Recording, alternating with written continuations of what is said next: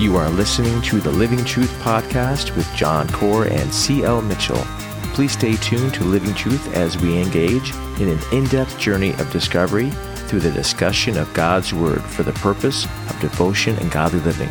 We pray that you would be blessed through today's conversation and that God would sanctify your heart in truth, for His Word is truth. Good evening. This is John Core and the Reverend C.L. Mitchell coming to you from Phoenix, Arizona. This is the Living Truth Podcast. In case you are joining us for the first time, we are two good friends that love to get together to talk about the Scriptures and God and Jesus and life. And we imagine that you are sitting near us, over listening to our conversation. We have our desk, our Bibles, our coffees, and we just love to talk about the Lord. And today we're going to do a special podcast about Christmas and the birth of Jesus. And before we get started, I want to say hello and welcome my friend CL. Reverend. Hello, sir. How are you? I'm doing well. It's good to have you, and always good to talk and hang out. And Christmas is next week, and Lord willing, it will be a stress-free or stressless or stress less than normal free or almost free time. And we anticipate that you will have a wonderful Christmas out there as well. But anyway, today we're going to talk about Jesus. We're talking about the birth of Jesus, His significance. And I want to read a portion of Scripture just to get started, and then we'll have our discussion. So in the Gospel of Luke, it talks about the birth of Jesus, and it says this in chapter 2. Now in those days, a decree went out from Caesar Augustus that a census be taken of all the inhabited earth.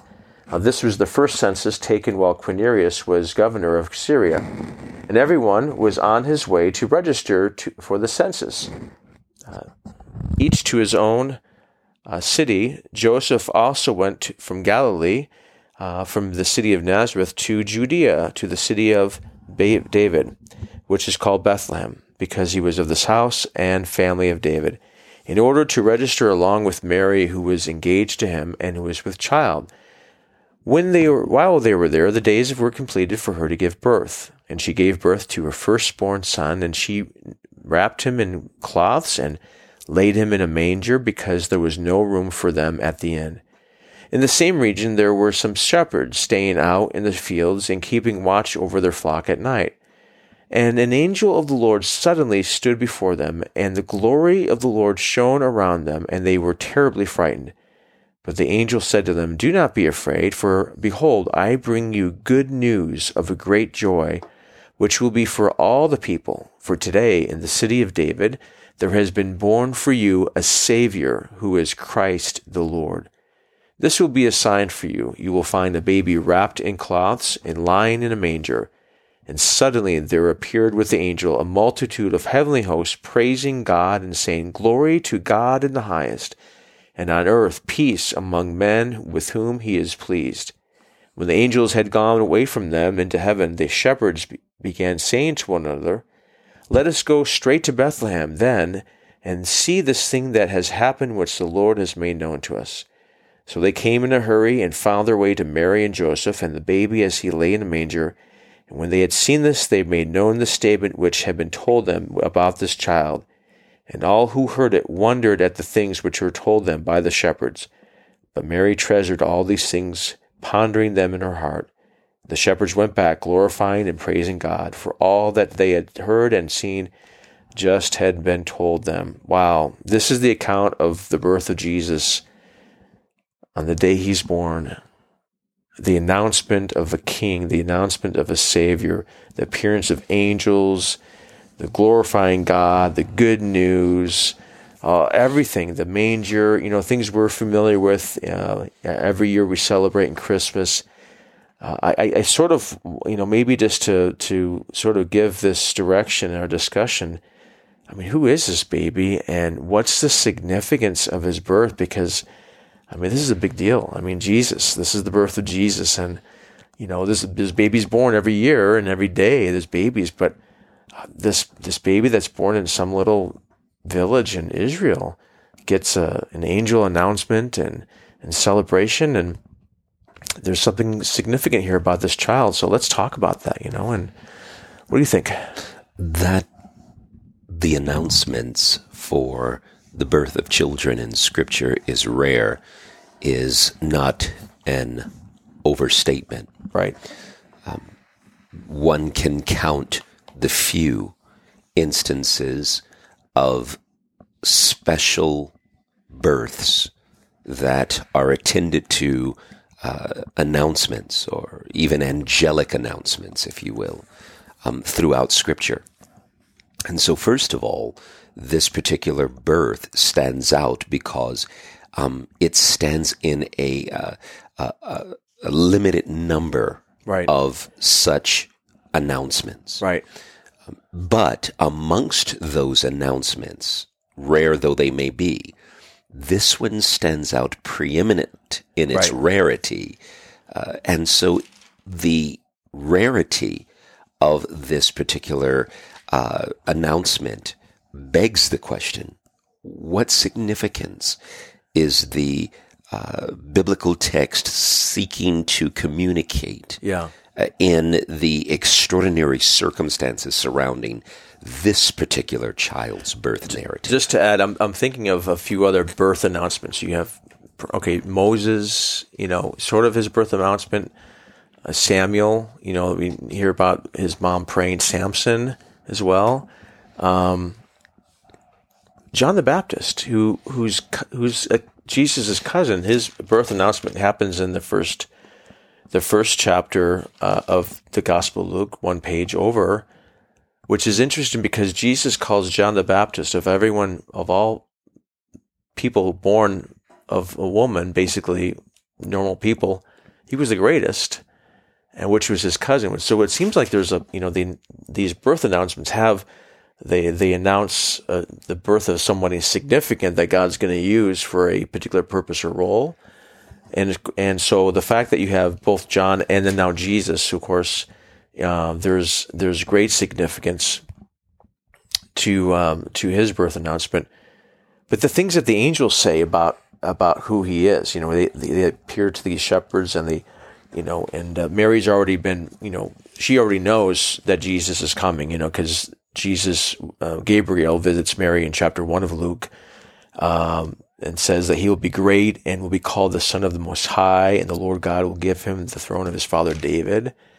And so she already knows, but yet she still ponders certain things because of what the shepherds told her. But the angels, they announce that he's a king, or he is a savior. What does that mean? The significance of a savior, Christ the Lord. Is this for everyone? And who is this? Who is this child that's going to now take on this role? Is what the significance of Jesus as a savior of the world? How do we explain it? How do we, is this something that just came out of nowhere, or did God have this planned, or was this? Does it make sense, or am I losing you, brother? Because you look like you're deep in thought. You're contemplating very deeply. John, if I am here in the first century, yeah, most likely, actually, somewhere in the BC period, yeah, to be honest, and if I am here, and I am hearing this announcement, I am a shepherd. Right. The terminology Savior would have significance to the people of God. Right. The nation of Israel. Right. And that is something that is profound in and of itself. Right. But my question for you is this. If you're in the first century, yeah, actually, again, to be more accurate, somewhere at this stage in 4 or 5 BCE, before the Common Era. Yeah, somewhere in that range. And you're a shepherd hearing this announcement. Yeah. What are you thinking? Oh, man, that's a great question. I'm thinking, why would an angel or angels come to me? I'm a shepherd. I'm not a high-class person. I'm a common person. I just tend sheep. Why would God make announcement to come and talk to me or to announce? I don't know what I would be thinking. That's a good question. You got me stumped. Wait, usually I ask you the question, so you're throwing me off here. So, and now I sit in your chair now, contemplating. Here, I would wonder. I would be excited because here's an offer from God of salvation or a child for salvation for me. I'm not part of a ruling class, or I'm not part of a esteemed class. I'm poor. I am hardworking. I'm in the fields with smelly sheep, and here God announces a savior. I'm excited. I don't know. Here's an opportunity for me to for me to respond to the voice of God. I guess I don't know. That's good questions. I'm not certain what I'm thinking. What would you be thinking? I'm thinking this. As you said, I'm not in the aristocracy. Yes. I'm not in the upper echelon of society. Yeah. In fact, I'm not in the middle class. And frankly, I'm not even suited for the lower class. Right. I fit somewhere. I'm in the outcast. Just outside of that. Yeah. What does it tell you, though? That God would send angels to announce the Savior's birth to the lowest and the outcast, the guys on the fringes, the guys out in the fields. What would that tell you about this God? I think that tells me that the greatest is concerned with the most humble. By the way, humble in this context being those who are mostly humiliated, downtrodden, overlooked, underappreciated, and recognized within the social framework. If I'm thinking about this, if I'm a shepherd, I'm unclean constantly because I'm around animal stuff, right? Which means I haven't been able probably to draw near to the temple, or maybe I have to go through other rituals. But here's God drawing near to me where I live. Right? He's not, I don't have to go to Jerusalem. He's coming to where I'm at in Bethlehem. I'm with the other sheep, but the other shepherds who are, they're sitting out watching their flock at night, that this God would send a child and would announce and reach out to me, the lowest, the outcast, the unclean. It gives me a hint about this God. So it is as though you were to take the birth of British royalty. You like Britain. You want to be British, because I know you. You say words like the way the Brits do, like schedule. I say schedule. Or my Siri talks British. She doesn't say parking lot. She says car park. Okay, car park. I love that. So British royalty. Here we go. You take British royalty, someone who is destined to sit upon the throne, not just someone born in the generality of the family, right, and has the stamp of royalty on them, but someone who is the next sitting sovereign, right, who's just been born. And you take all of the pomp and circumstances that attend the announcement of that birth, but you do not do it over the balcony of the palace. Right. You find the most poverty-stricken neighborhood with the lowest class of workers in the street, and you spend your pomp, circumstances, and your finely arrayed attendance of that royal person. Right. And you come to the lowliest and make your greatest announcement. Herod couldn't say that he received such an announcement. Yeah. Nor could the priesthood, the Sadducees, attending to the temple, couldn't say that angels appeared to them and made this announcement. The conservative Pharisees did not. The Essene Qumran community outside, who were the purists, even beyond the Pharisees, couldn't say that. But the dregs of society. Yeah. And I think the fact that heaven would choose that this would be the audience of such extravagance, Right, says something about the person whom they announce. but this is good, because I'm also this isn't just a one-time thing, though. Think about this. It's not like God's putting on an act, say, "Oh, I'll do a visitation to these shepherds, right, and make a good showing of it." So you could have your king of England or queen of England or prince or somebody put on normal people clothes and go out and mingle with the regular people. Right? This is not that. He's born among them. They're not very far away. He's laid in a manger. He's not born in Jerusalem. He's born in Bethlehem. I think the word manger is almost a stumbling block today. Yeah.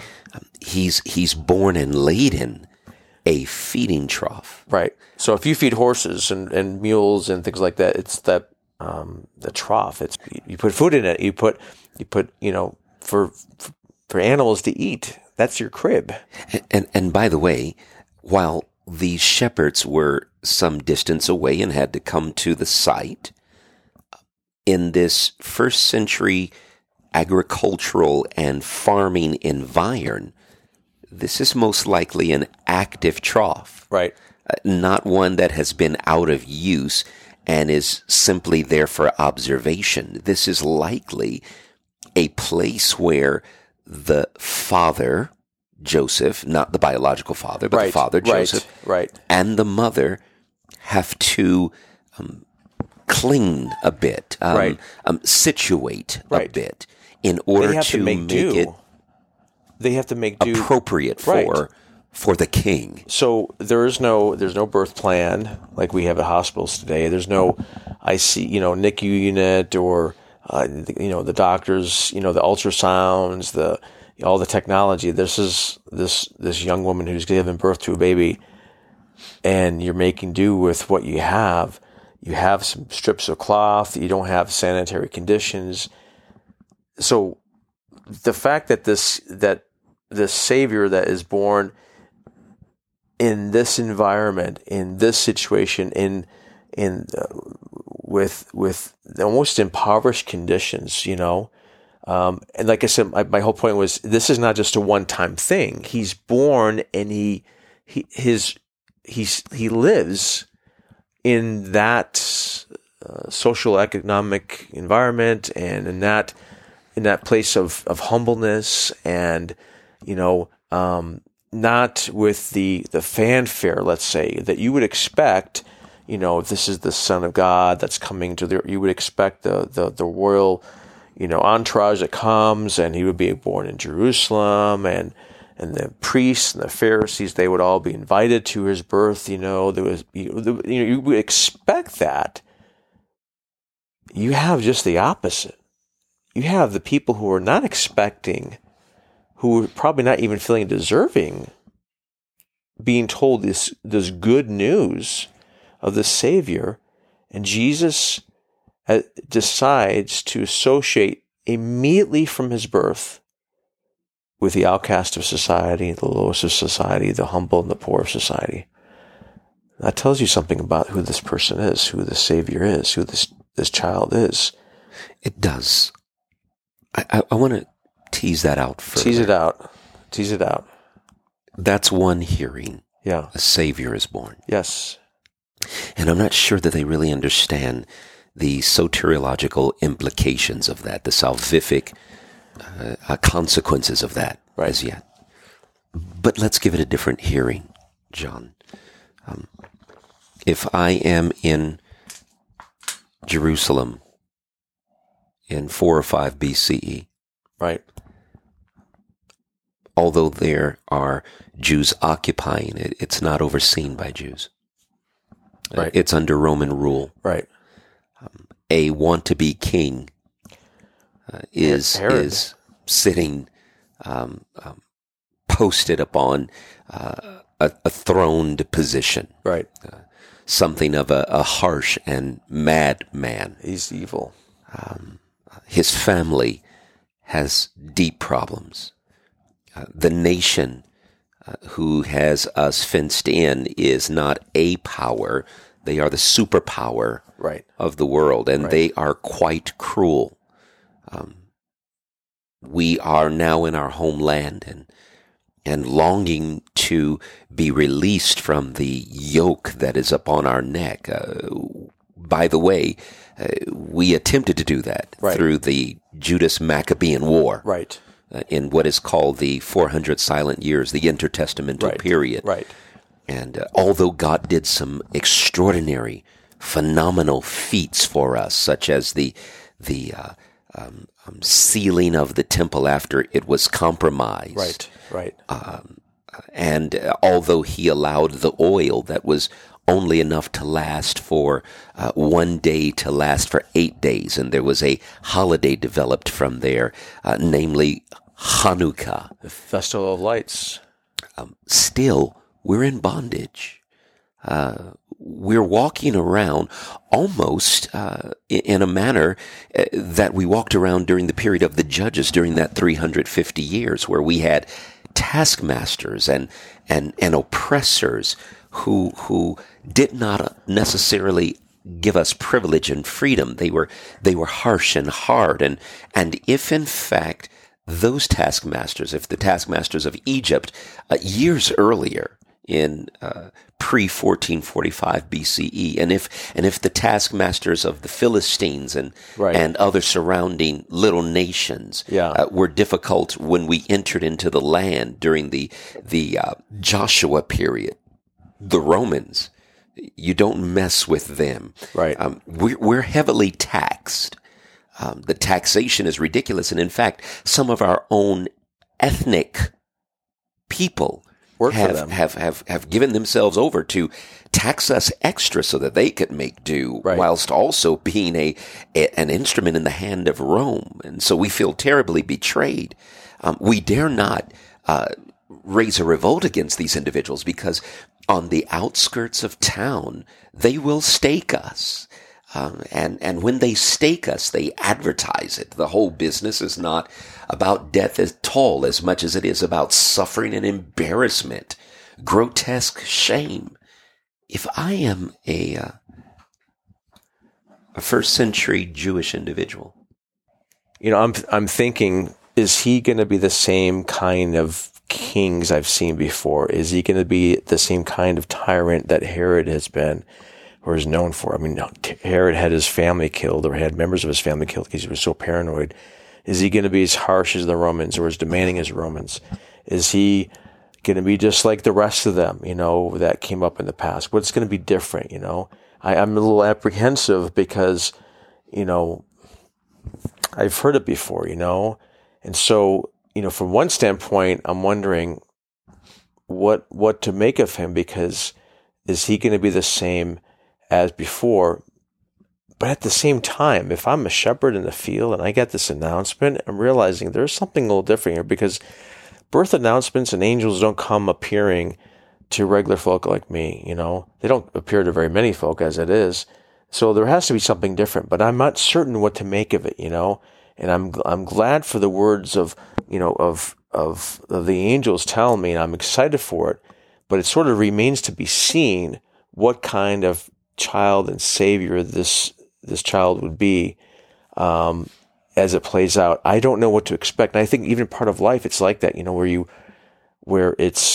been so burned, you've had such, bad news or bad situations happening. And then here comes this God that comes in, who's promising you eternal life through his son. And you don't know what to make of it before, because in the past everything has not worked out. Now there's this good news, and I want to celebrate like these shepherds celebrated, but I'm a little cautious, and I'm like, I want to learn about the Savior more. And so far, what I like, or what I see or hear, I do like the good news part, the announcement to somebody like me. There's something different about this one, because I normally would not get that invitation in the mail. And so I'm sort of ready but cautious and anticipating, how is this Jesus, how is this Savior going to be different than previous kings or previous people that came to help people, let's say? Yeah, That's what I'm thinking. I don't know. If I'm a first century Jewish individual, I can't help but have overtones of the Judaic sovereigns of old, like David. David, yes, who comes on the back of the first king of Israel, who was a military man. So let me just for the listeners, David is like, he's the poster boy, so to speak, of kings and of what you want your child to be like, or what you want a king or a leader to be like. You know, you have this blend of someone who loves God, right? He's a man after God's own heart, and at the same time, he's a leader, you know, and he understands people, and he's sort of all this wrapped up in one. He's not in it for himself. He's for, you know, that's what you're thinking of is this, you know, will he be like David? You know, he's the quintessential Judaic sovereign by which all other kings in the South are measured for their success. The South is Judah. You talking about? Yeah, not the South, Judah, right. Like in America. No, in Judah, right? Judah. And so, if you were a good king, you're measured by your consistency with the heart of David and his devotion to God, right? But if you're also a good king, you're also weighed by how much freedom did you bring us? Right. How much liberty did you bring us? Right. How much did you expand the borders that were promised to our father Abraham? Right. And particularly now, we haven't seen a David in a long time. Right. I mean, Solomon expanded the horizons and established a period of peace. And we saw other kings who seemed to do quite well. Maybe Hezekiah or someone of that nature. Josiah, but he was, right. Yeah. But we haven't seen this in a while. And by the way, since first century Jerusalem is like a powder keg, and it would simply take the strike of a match to set off an explosion betwixt the Jews and Rome, so that these individuals who are the inhabitants, the natural inhabitants of the land, can throw off the yoke of these oppressors. You're looking for a military savior. Relieve us of the yoke, relieve us of the pressure. And to be sure, while that will be some of the efficacy of his saving grace in the future, they will not see that sort of saving during the 33 and a half years of this king. But isn't it interesting that if you look at their needs, or if you're living that time, what's the greatest need that we need is we need somebody to deliver us from Rome, to reclaim the territory that was promised to David, and to kick these Romans out. That tells you something too about the reaction of Herod in the Gospel of Matthew, where the Magi come to Herod. They've seen the star. You know, we have, you know, manger scenes with the kings, the Magi, and they come, you know, Jesus could be up to 2 years old, maybe he's a year, maybe he's 6 months. We don't know how old. It's after his birth. But they come and they say, we've come here to see the king, the king of the Jews. And Herod, he claimed to be king of the Jews. But of course, he's paranoid, he's threatened.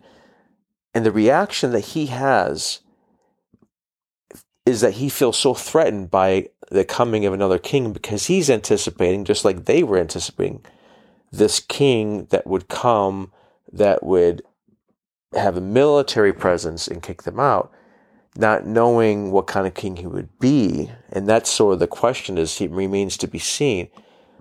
And so what kind of savior is he, or what kind of child is this? Well, he's a different kind of child. He's a child that is not afraid to associate with the lowly, with the outcast. He's a child that will be like his father David, like his ancestor David, and be a king. But he's going to be a different kind of king, because he's going to have a different kind of rule and a different kind of kingdom, so to speak, that remains to be seen in the following pages of Scripture. But initially, he's not what you expect him to be. He's beyond what you would expect him to be. But he's not. Does it make sense? And his agenda is beyond what you anticipate. Right. Because if you're a shepherd, you're thinking, wow, he came to the lowly. Right. If you're a Jew of the first century, you're thinking, this could be our military answer finally. Right. What you're not thinking, if you're any of these, is this is he whose body is to serve as the sacrifice, right, the lamb by which we will be rescued from our greatest occupant, sin, right, and our greatest tyrant, the adversary. You're not thinking soteriological here. You're not thinking that kind of thing. And so while the angels make this announcement, I don't know that the audience really understands what the angels are saying. And so in the profundity of its presentation, there is still this shrouded mystery for how he's going to be this sort of savior. Yeah. The text goes on, as you know, John. Unto you is born a Savior, Christ. Right. Messiah. The Lord. What kind of Messiah is this?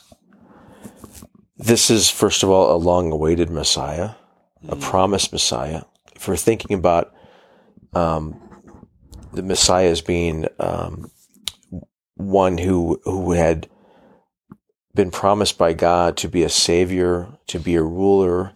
I'm thinking way back in Genesis with the fall, in Genesis 3, and in the context, in the setting of God addressing Adam and Eve and the serpent, he says some words that are very mysterious and profound and prophetic, and something that sort of, when sin occurs, God does not let that go without having some sort of promise to say about that. I'm thinking about that promise that there would be someone that God would send to address and rectify or fix what has happened with this brokenness, with this sin that of the fall of man that has separated man from God, that has fractured, so to speak, this relationship.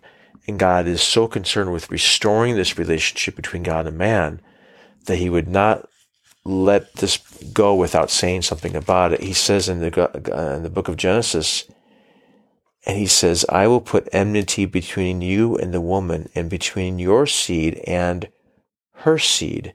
He shall bruise you on the head, and you will bruise him on the heel. There's a little bit of a hint that there's a battle, there's two sides, so to speak. They're going to go at it. God and the devil, let's say.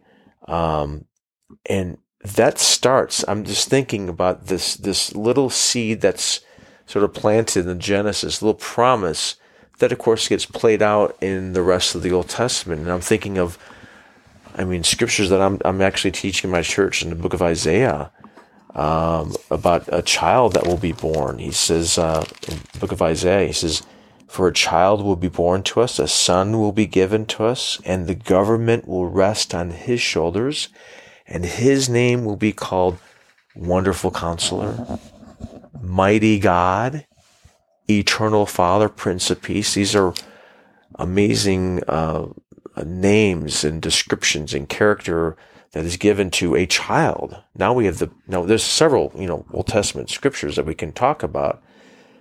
And I'm looking at this child as this Messiah that has been long awaited and anticipated. And the kings that would come, David and maybe Solomon and some after David, there were a couple that were good, but no one really living up to the weight of this child, the government resting on this child's shoulders, and on the throne of David, it says, and over his kingdom, he'll rule, and he'll establish his kingdom and uphold it in righteousness and justice. So there's this child that's special. And so now you have this child in Matthew and Luke and this child has been promised, and this Messiah that would come and now be something more than just a military deliverer, more than just another political leader, more than just a social economic person. This is something that he's going to address a need so great that it started in Genesis chapter 3 with the fall.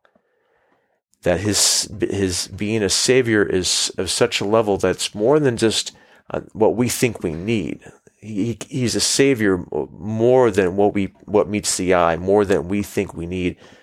He's a savior what we actually need, the saving of sin and salvation from, separation from God. So I'm just thinking in those terms of this Messiah that's been promised. And so he's a savior and he's a king. And I don't know, that's what I'm contemplating on, I guess.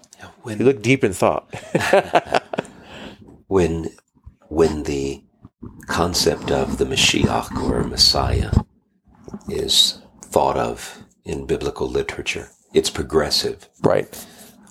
It has military overtones. You can even have an unbeliever who is referred to as a Mashiach. Right, anointed one. Cyrus, my anointed one. Right.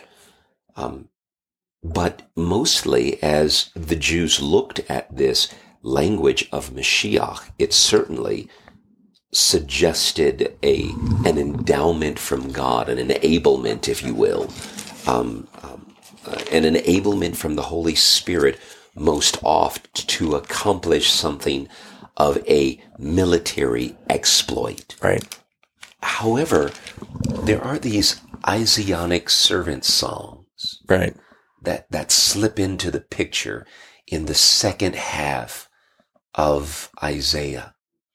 And when they slip into the picture, they give for us this fuller picture that seems to suggest that success will come by means of suffering. Right. Of course now, remember that clearly most, if you will, see the victor, right, the champion, the hero, the military figure and force of this anointed one. But few see this humble one, right, this lowly one who is going to wage a different sort of war. If you will, as you said, a greater war, if I may, a cosmic war. Right. But the cosmic war will have looked lost, and the immediate war against the nations will look lost because of the degree to which this figure will suffer. So in one sense, we can anticipate with just this child being born in humility, but being born to suffer in order to defeat a greater foe that you and I can't defeat with our own might. So what you're saying, John, is so particular here and so important, because just as the birth announcement was sort of upside down. Yeah. You want to say to the angels, wait. Did the wrong label end up on the package? Aren't you supposed to announce this elsewhere? Right. Was this a missed delivery? Right. But no, it's sort of on its head, as it were. Yeah. But it's not the only thing that's on its head. The location in Bethlehem, Ephrata. Right. This small location to the shepherds, the dregs of society. He's going to be a savior. Do we really know what that means? I mean, sure, we celebrate with heaven and we go back glorifying God. But do we know what that means? And then, who is Christ the Lord? Do we have any clue what his messiahship and what his great, profound victory is going to involve? The whole thing sets this in a shroud of mystery. And just to add to that, coming as a child. Because if he's going to be a savior, if he's going to defeat a really powerful foe that you and I have not been able to defeat, and no one in all of history is able to be able to defeat, no matter how strong you are. In fact, it seems like the stronger you are, the harder, the worse you fall.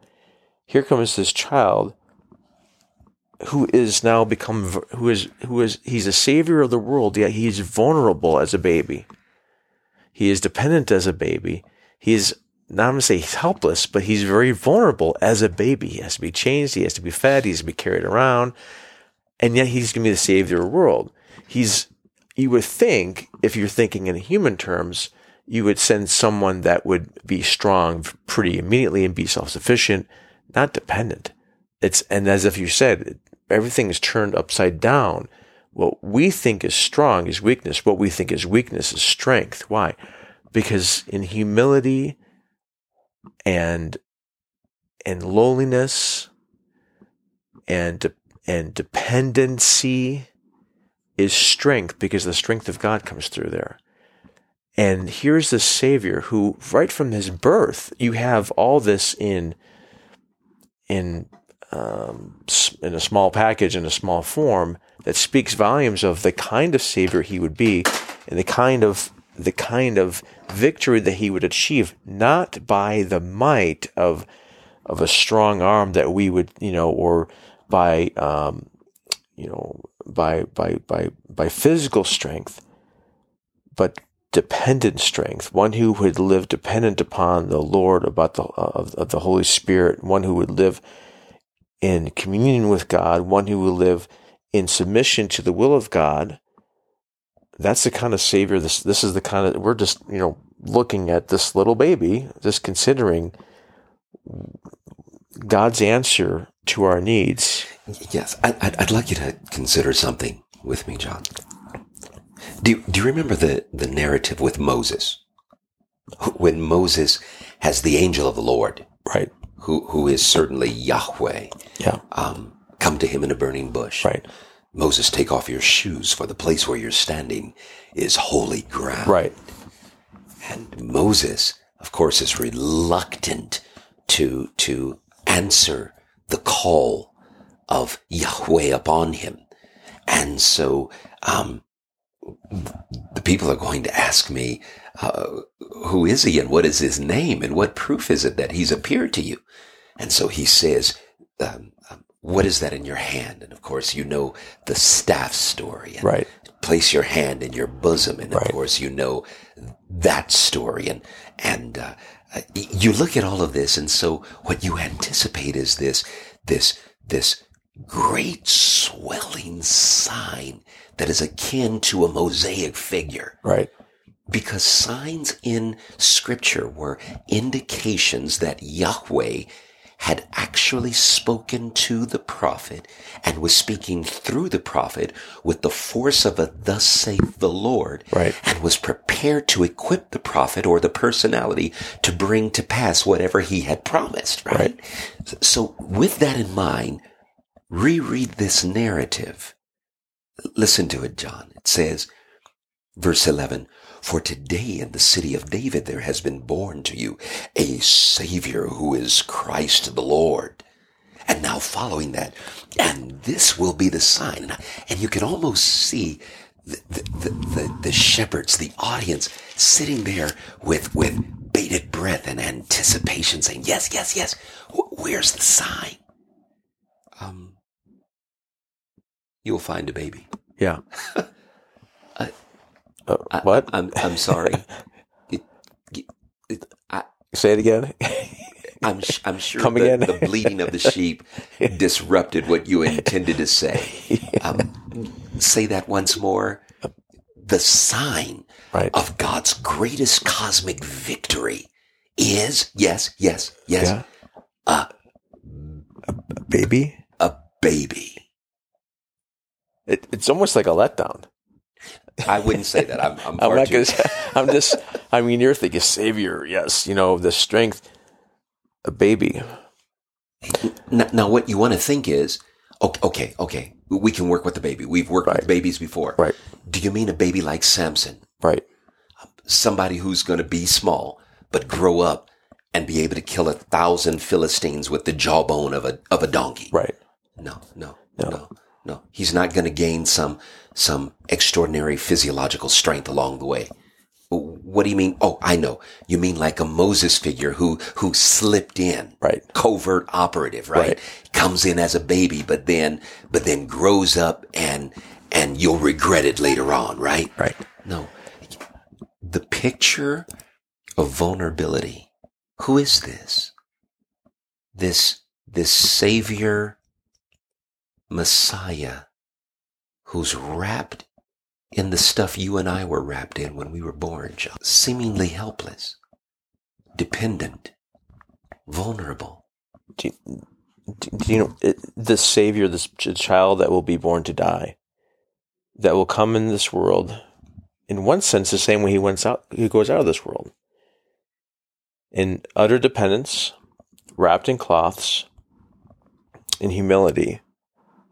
He exits the world, in one sense, on the cross, wrapped in cloths, in utter dependence and humility, having won the victory by having given his life. But is this not God's way of peace? Yeah. I mean, you raised the question to me earlier. Who is this? And you answered in privacy. He's a king. Is this not how God introduces his kings? Jesus rides in on a humble colt. Yeah. When David leaves word for Solomon to take the throne, you take a donkey. You don't take a horse. Right. Like your brother attempted to do. You take a donkey. You take a humble beast. So let me just interject here. So here's a Savior who's born in humility. He's born in poverty, appears to the worst of society, let's say, whose ways and God's ways are not in expressing strength overtly, but strength through humility. He bids us to call him, or bids us and calls us to follow him in his ways. So he says, if you want to become great, then the greatest of all, become the servant of all. If you want to make a name for yourself, don't make a name for yourself. Live with the attitude of serving others. This is the path that he starts from his birth throughout his entire life. I'm thinking in the Gospel of John chapter 13 is the last week of Jesus' life before he becomes crucified.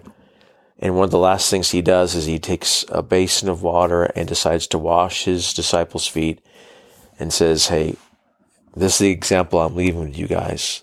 If you want to become great, you serve one another. He's born in humility. He lives in humility. He lives in dependence on the Father. Yet he is the most significant person who has ever lived on the face of this earth. He has changed the lives of billions of people, billions with a B, since the time of his birth until now. Not because he had a military army behind him, not because he, was rich and famous and had great exploits, but because he was a humble Messiah, a humble man who was the God-man, who lived a perfect life, who did wonderful things for people, didn't write a book, didn't go on YouTube or Facebook or all the social media, didn't have any of that stuff. And yet people will give their lives for this child who became a Savior, who lived humble, and he bids us to follow him in that humility. That's what I see in this child. That's what I see him becoming. And he's consistent in his life.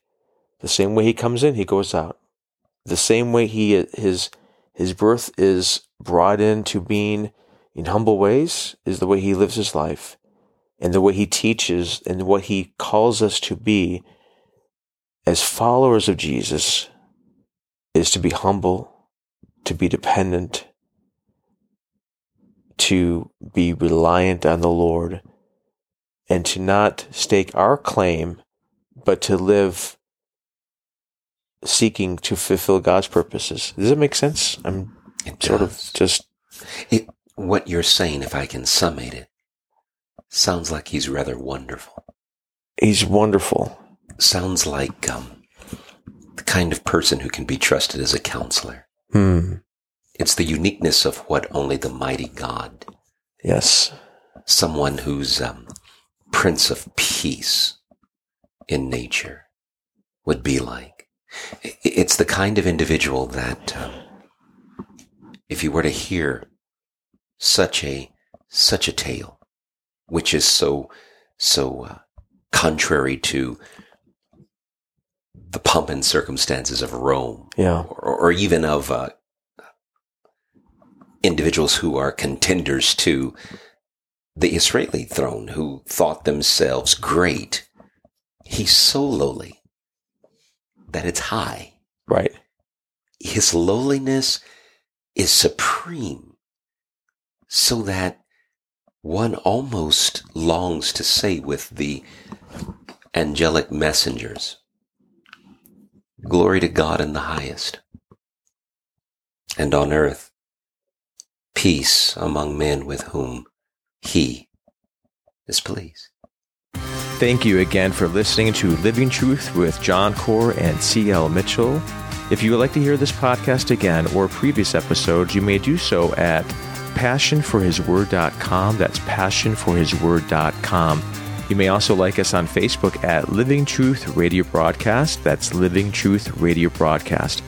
Again, our prayer for you is that God would sanctify you in truth, for His word is truth.